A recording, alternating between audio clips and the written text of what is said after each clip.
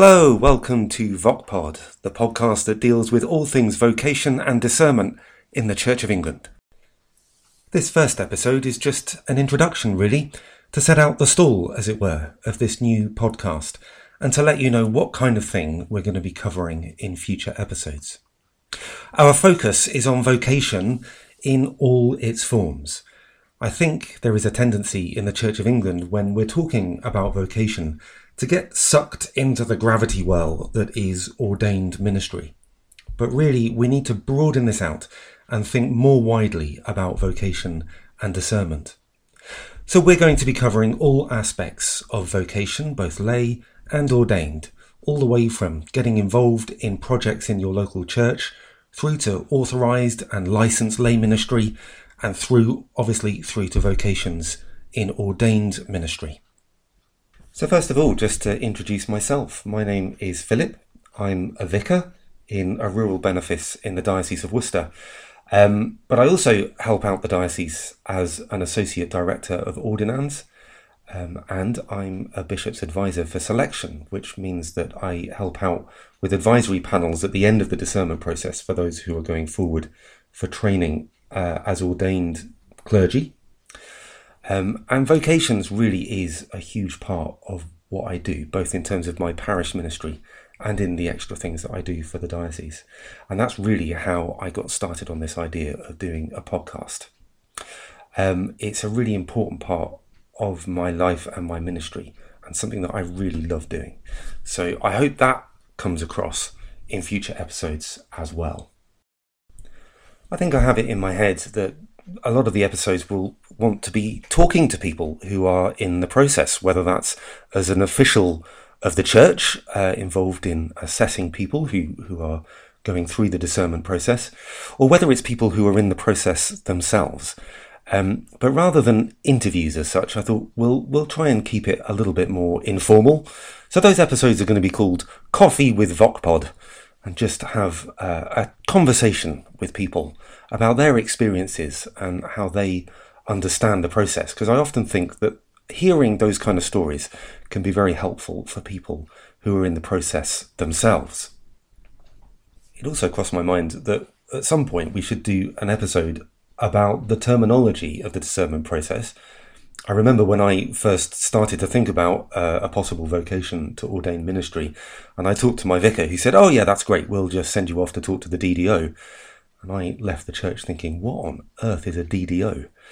There's various acronyms and people who are involved in the process, and various things that I think sometimes the church takes for granted in terms of its terminology. But if you're new to this, it can be a bit bewildering. So we might kind of explore that a little bit, just to sort of find some clarity and get some understanding of what it is that the church is actually talking about.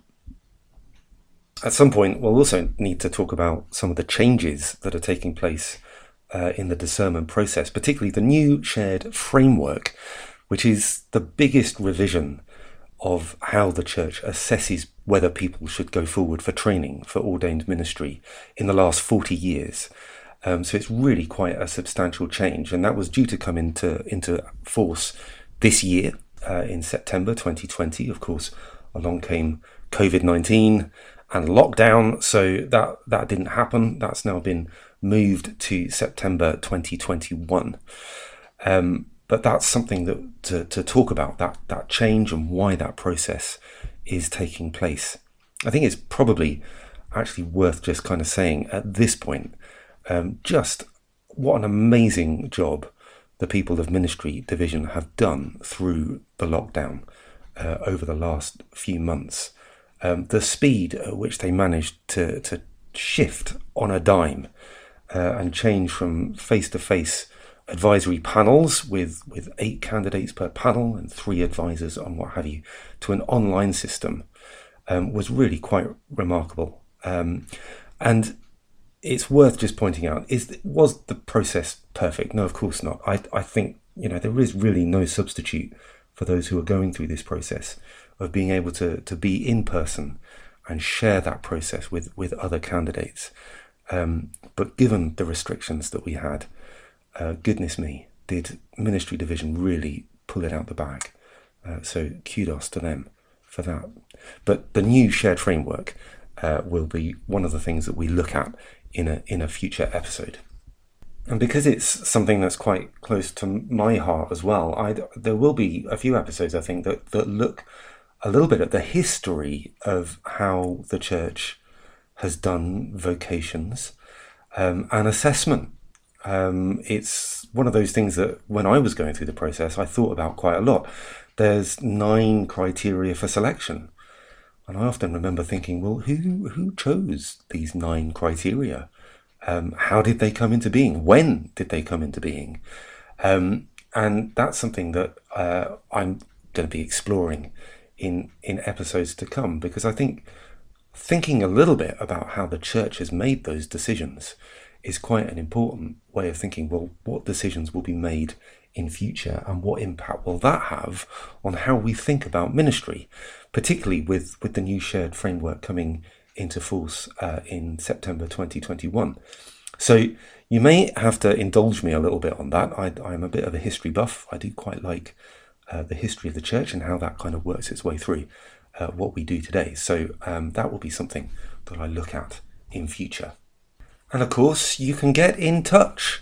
If you are on Twitter, you can go to @VocPod, or you can contact us by email, thevocpod, all one word, @gmail.com. thevocpod@gmail.com. So if there's anything that you want to hear about, things that you particularly want to discuss, please do get in touch. It would be great to hear from you. And that will help to shape what future episodes cover. So what can we expect in the next couple of episodes? Well, I thought that episode 2 really ought to be just a broad exploration of what we mean by vocation. That seems to be a pretty good starting point. And then episode 3 is going to be the first book review. We're going to start with a classic, Bishop Michael Ramsey's The Christian Priest Today, which is probably essential reading for anyone who's in the process of discerning a vocation to ordained ministry. So we'll start with that in our next 2 episodes. So join us then.